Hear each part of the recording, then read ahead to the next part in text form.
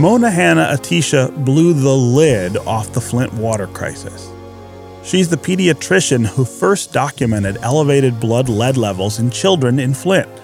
And she's the author of the book, What the Eyes Don't See, the focus of our work all summer as we explored the crisis in Flint. On this episode of Created Equal, my conversation with Dr. Mona about her book and her work in Flint. It was founded on the principle, we hold these truths to be self-evident, that all men are created equal. that all men are created equal. 4 years ago, we had an environmental crisis right here in Michigan, in the United States, that highlighted just how precious access to clean water is. When an emergency manager switched Flint's water source from the Detroit system to the Flint River, but failed to take proper precautions, the entire city of Flint was exposed to unsafe levels of lead. It was catastrophic, easily the most devastating public health crisis in recent memory. Dr. Mona Hanna-Attisha, a pediatrician in Flint, was among the first to notice elevated lead levels in Flint's children and to sound the alarm about the crisis. Since then, she's fought without hesitation or break to get officials to pay attention, to fix the water system, and to address the effects of the lead exposure. And she wrote a book about the crisis, What the Eyes Don't See, which details what happened in the city, as well as the intersection between so many different failures that produced the crisis. Dr. Mona, welcome to Detroit Today.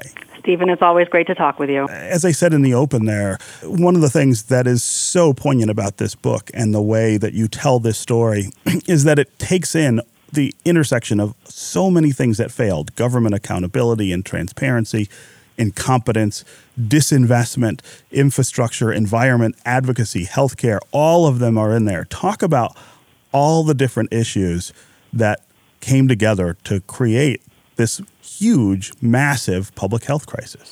Yeah, this book, a lot of people ask me, who are the culprits of this crisis? And they want me to, often name, villains that created this crisis. And it's a lot more complicated. It's a lot more nuanced because it is the intersections of all these different, often long-standing issues.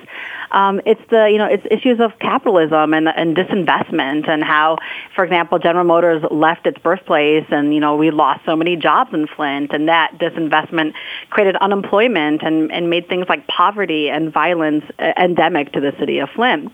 It's also about long-standing issues of racism in the city, from things like blockbusting and redlining that created a city center that was so disenfranchised and where many folks left the city, and with lack of regionalization made it unsustainable for the city to support its utility and, for example, for water and other public infrastructure needs. So there's many, many long-standing causes that created the Flint water crisis. It wasn't one person and one decision, but it was almost a perfect storm of many issues from, like I said, disinvestment, racism, austerity, capitalism, a whole slew of issues that led to the decision to change that water source, and then what happened. And one of the really, I think, harrowing dynamics here as this unfolded was the fact that state officials initially said the water was safe, that it was fine, that despite what people were reporting in terms of reactions to the water, that some people were having funny smells, funny tastes, they were saying it's fine. And even you initially believed that the state was right. Talk us through that period about how you started to doubt what they were saying. Yeah, and I think that really kind of gets at the title of my book, What the Eyes Don't See. Even I was blinded to what was going on. I didn't see anything differently, in my patients, because lead is a silent pediatric epidemic. Kids don't present with acute symptoms of lead poisoning, but it was kind of slowly, disseminated through the system. But yeah, for a year and a half, the state was reassuring everybody that everything was fine.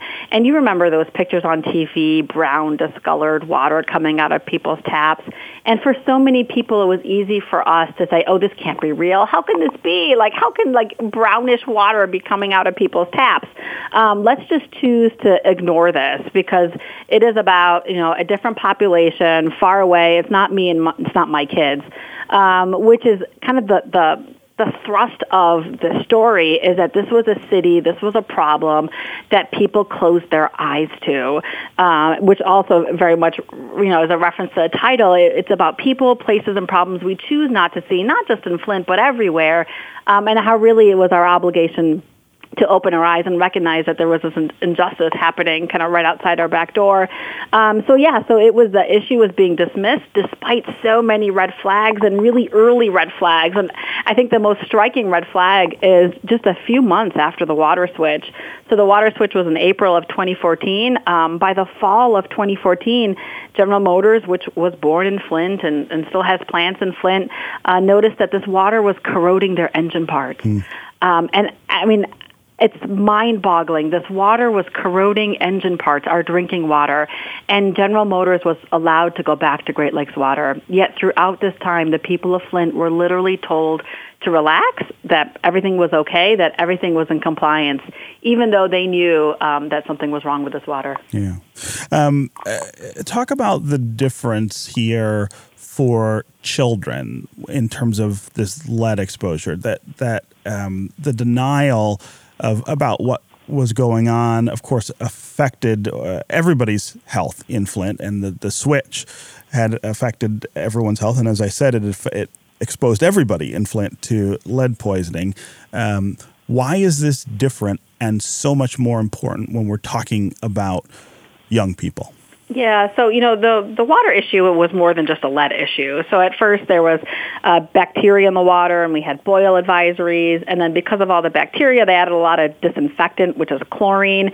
Because of all the added chlorine, there were skin and eye issues. And then we had a buildup of a chlorine byproduct, something called total trihalomethanes, which is a carcinogen. It causes cancer.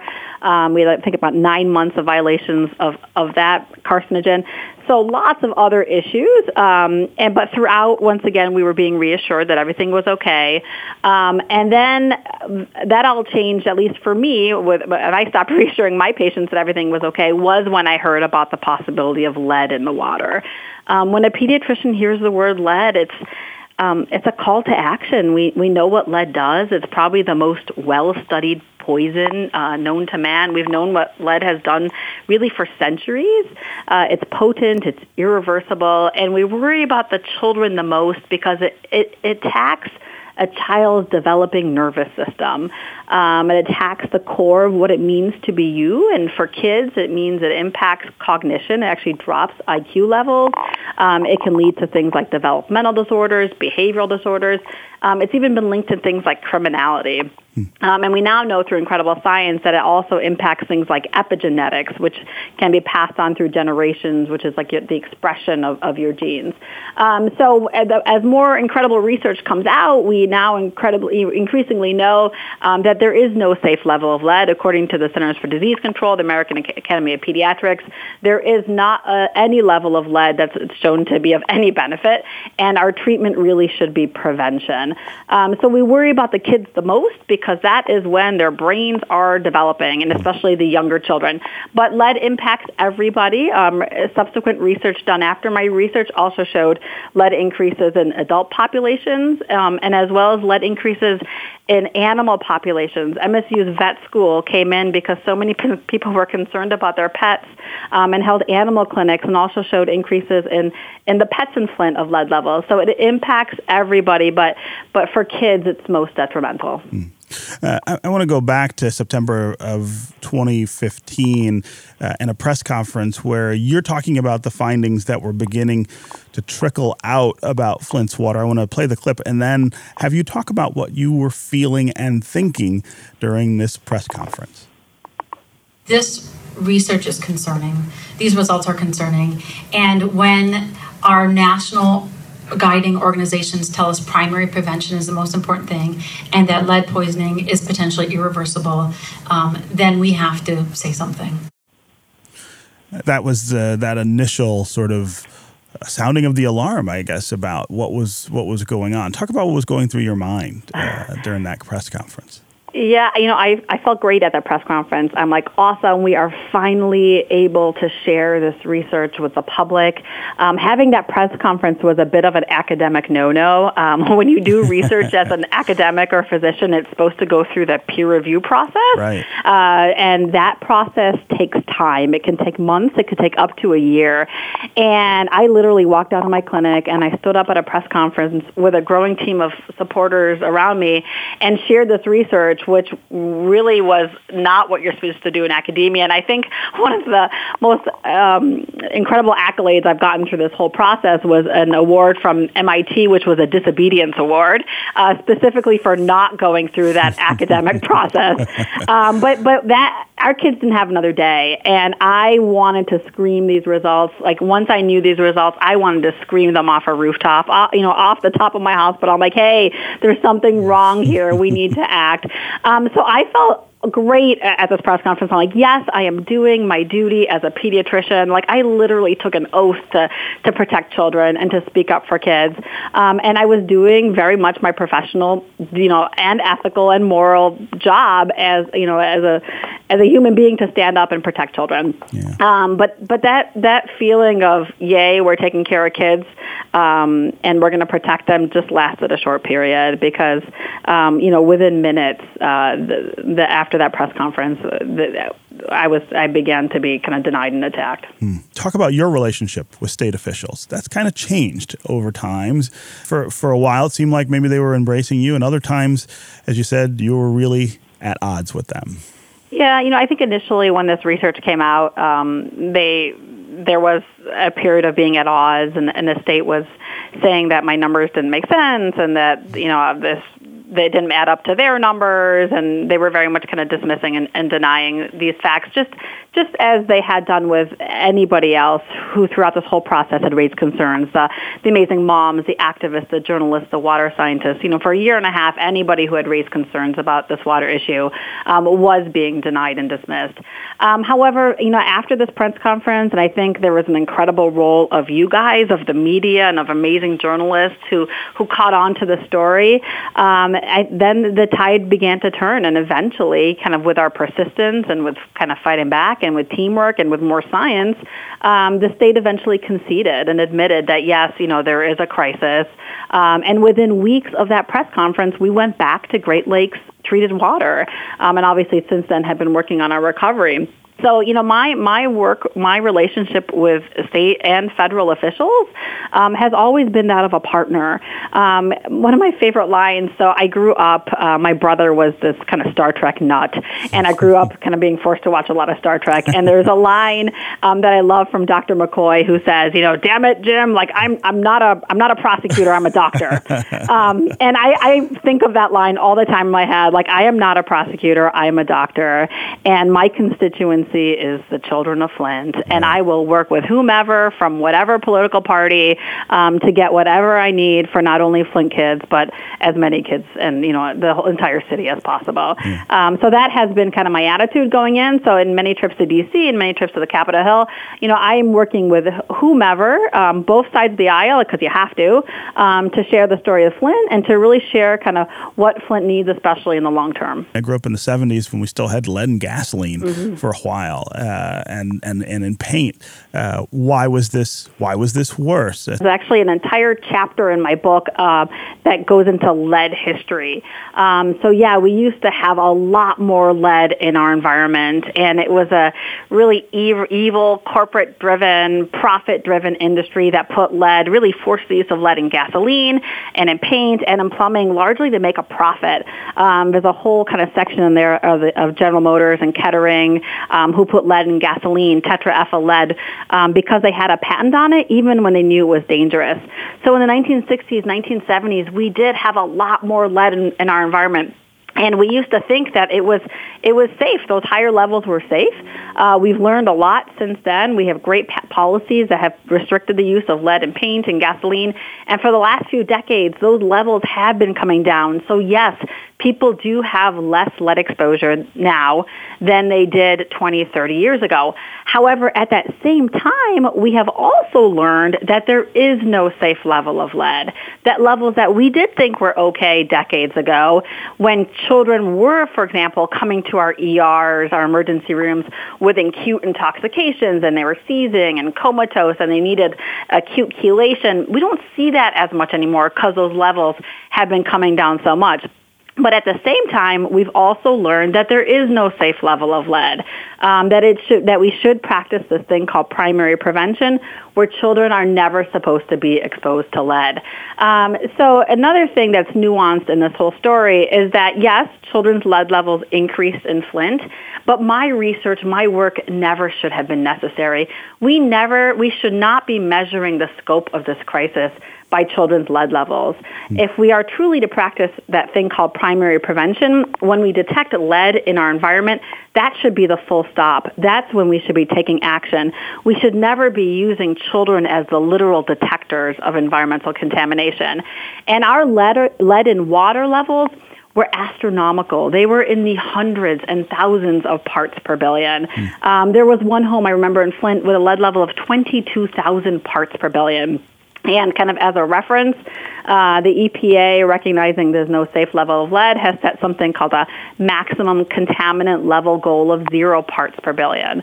The American Academy of Pediatrics recommends 1 part per billion for child care facilities and schools. So the focus really needs to be on what's in our environment, not what's in our children. When we test lead in the blood of children, it's often too late. It has a short detection window. And our screening programs, which I based my research on, were designed to detect lead in household sources, not in water. So it's also a different age of exposure. So there's a lot of nuances to the story. But nobody's saying that Flint has the worst lead levels in the country. There are zip codes in Detroit, I was in Cleveland last week, Philadelphia, Baltimore, that have higher rates of lead exposure.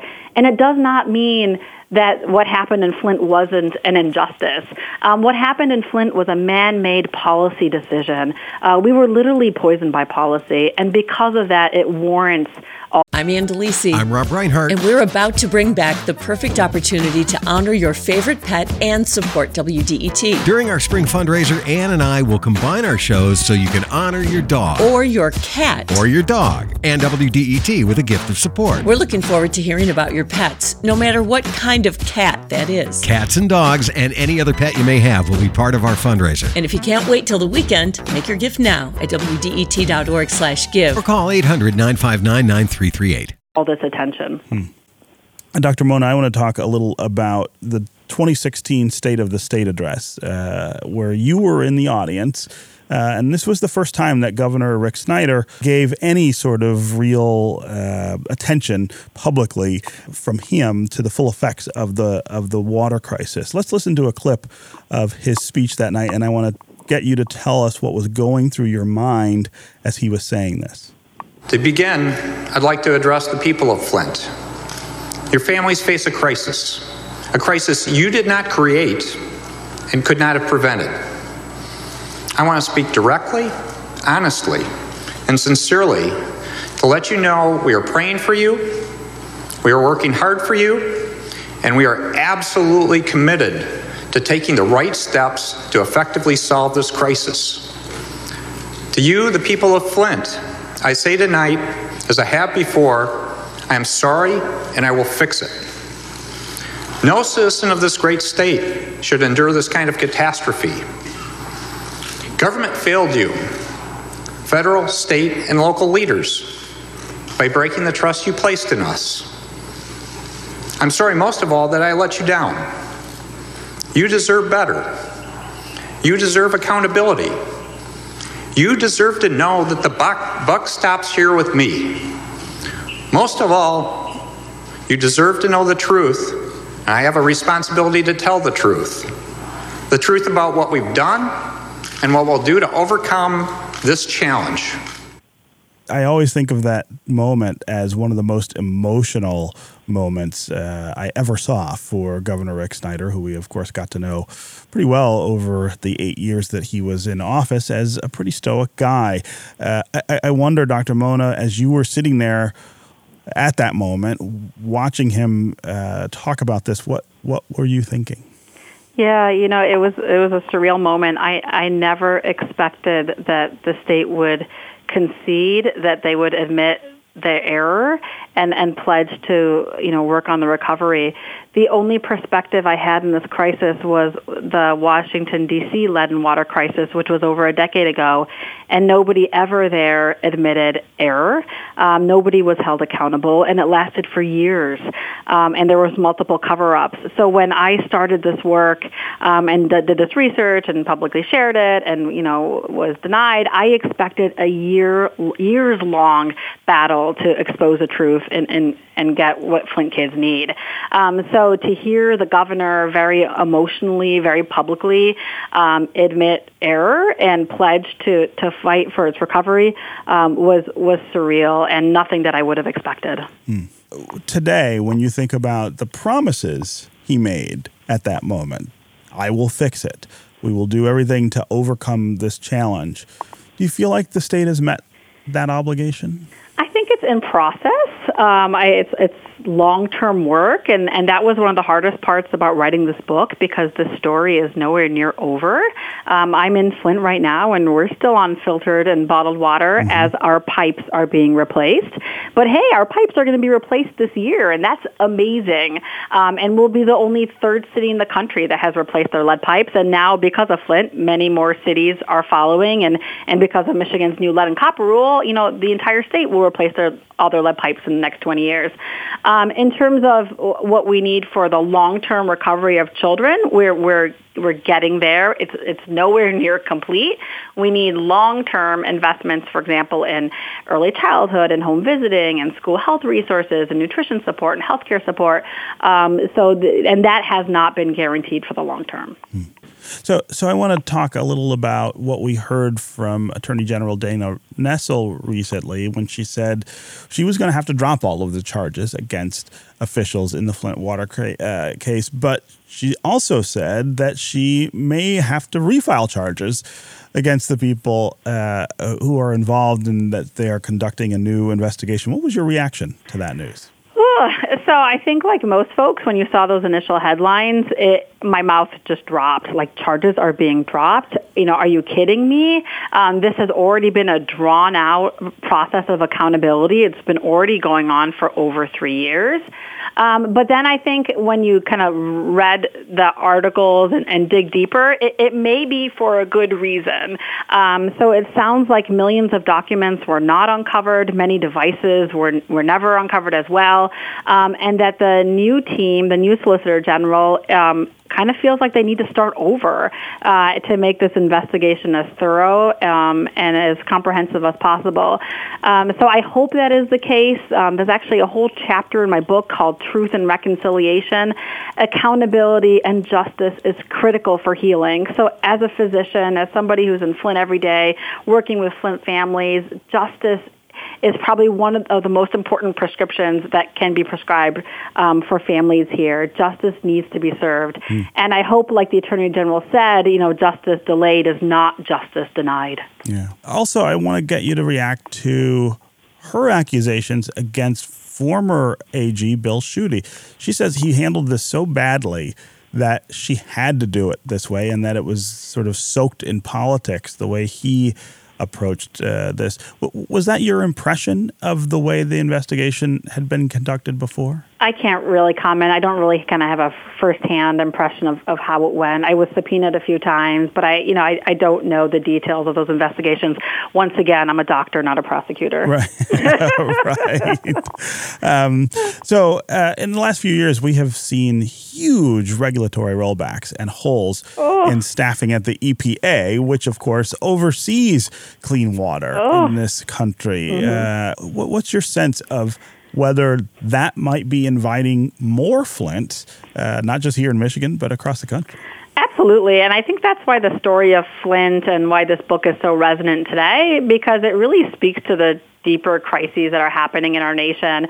And one of those is this disrespect for science, the disrespect for facts. I mean, common sense science was denied in Flint. And I love to share the story. There was a Flint area fourth grade classroom who conducted the experiments on the corrosion regarding the water.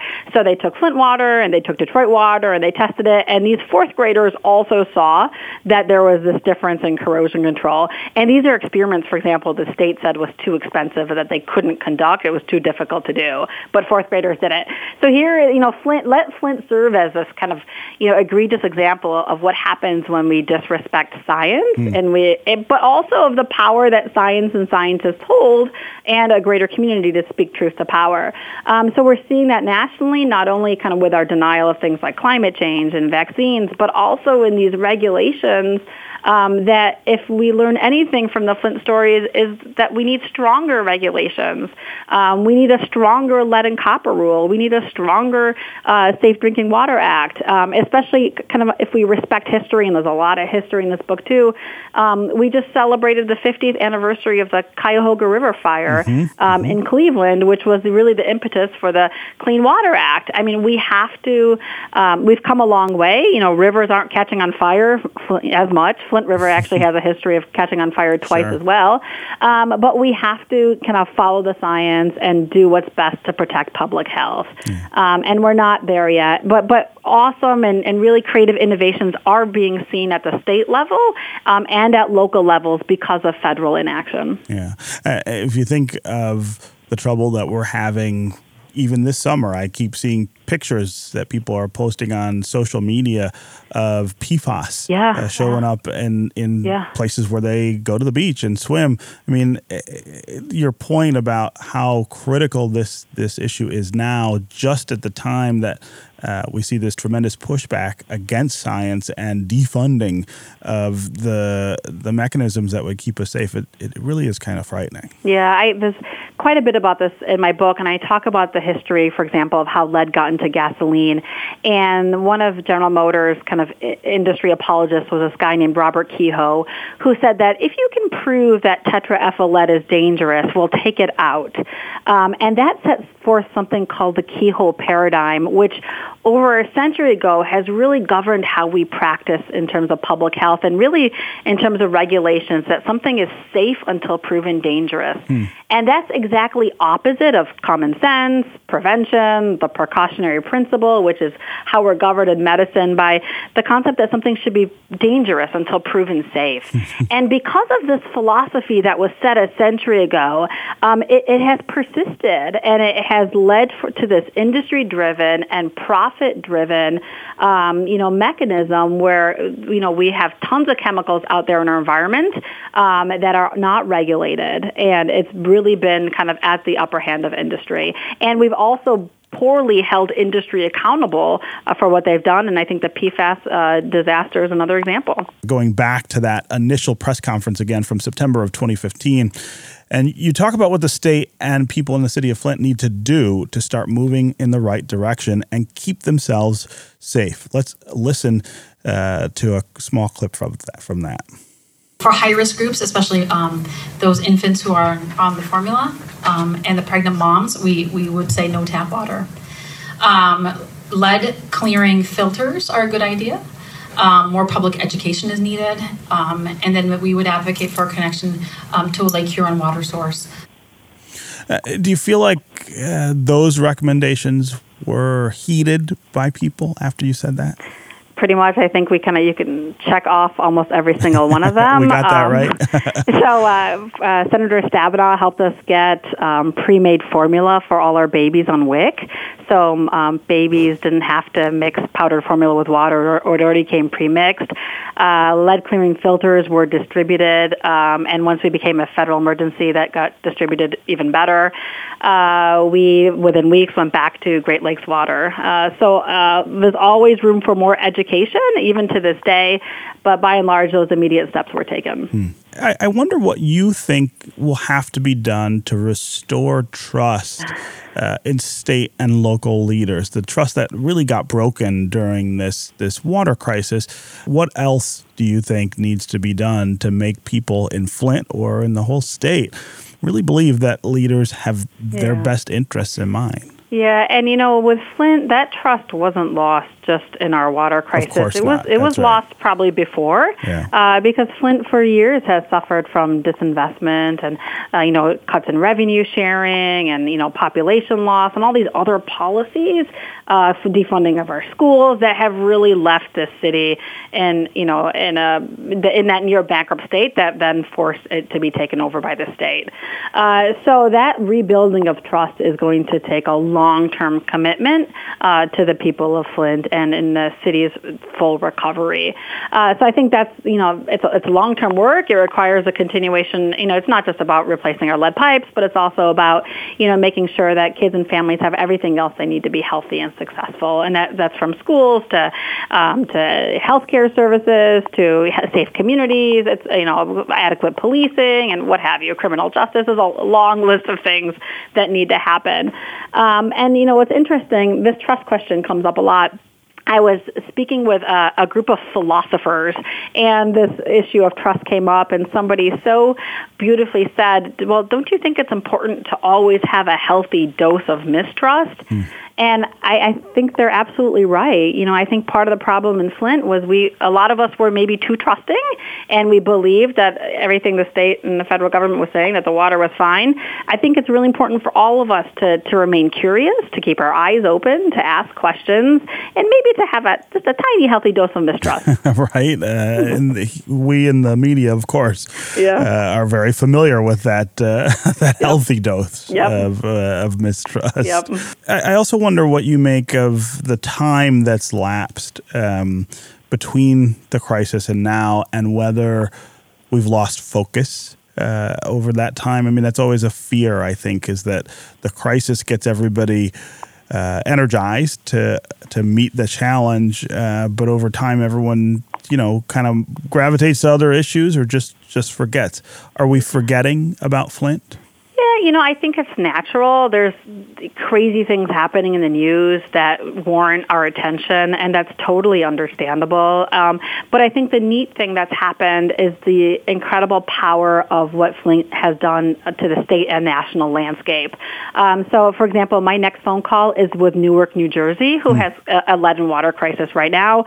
The last action level for their city was like 67 parts per billion, and they're passing out filters. And what's been really neat is that it's really opened people's eyes nationally to issues not only of drinking water issues, but also lead issues, infrastructure, environmental justice issues, children's health issues. So although kind of our acute crisis may have faded from the national news, our impact and really kind of the multiplicative impact of this crisis is far-reaching. Yeah. Okay, Dr. Mona Hanna-Attisha, it is always really great to talk with you. Thanks very much for joining us. On the next episode of Created Equal, we'll hear from the congressman who experienced the Flint water crisis as both a lawmaker and a resident. This Flint story is not just a Flint water story. This is a story of a community that has been left behind in a lot of different ways. And water was just one, really significant piece of that story. Created Equal is a production of WDET, Detroit's NPR station. Our executive producer is Joan Cherry Isabella. Our producers are Elena Fruget, Jake Neer, and Anna Marie Seisling. Our sound engineers are Matt Trevethan, Rowan Niamisto, and Rasan Cherry. Senior editor and musical composer is Sam Bobian. Our digital and social media team is Maida Stange, Shiraz Ahmed, and Tony Brown. I'm your host, Stephen Henderson.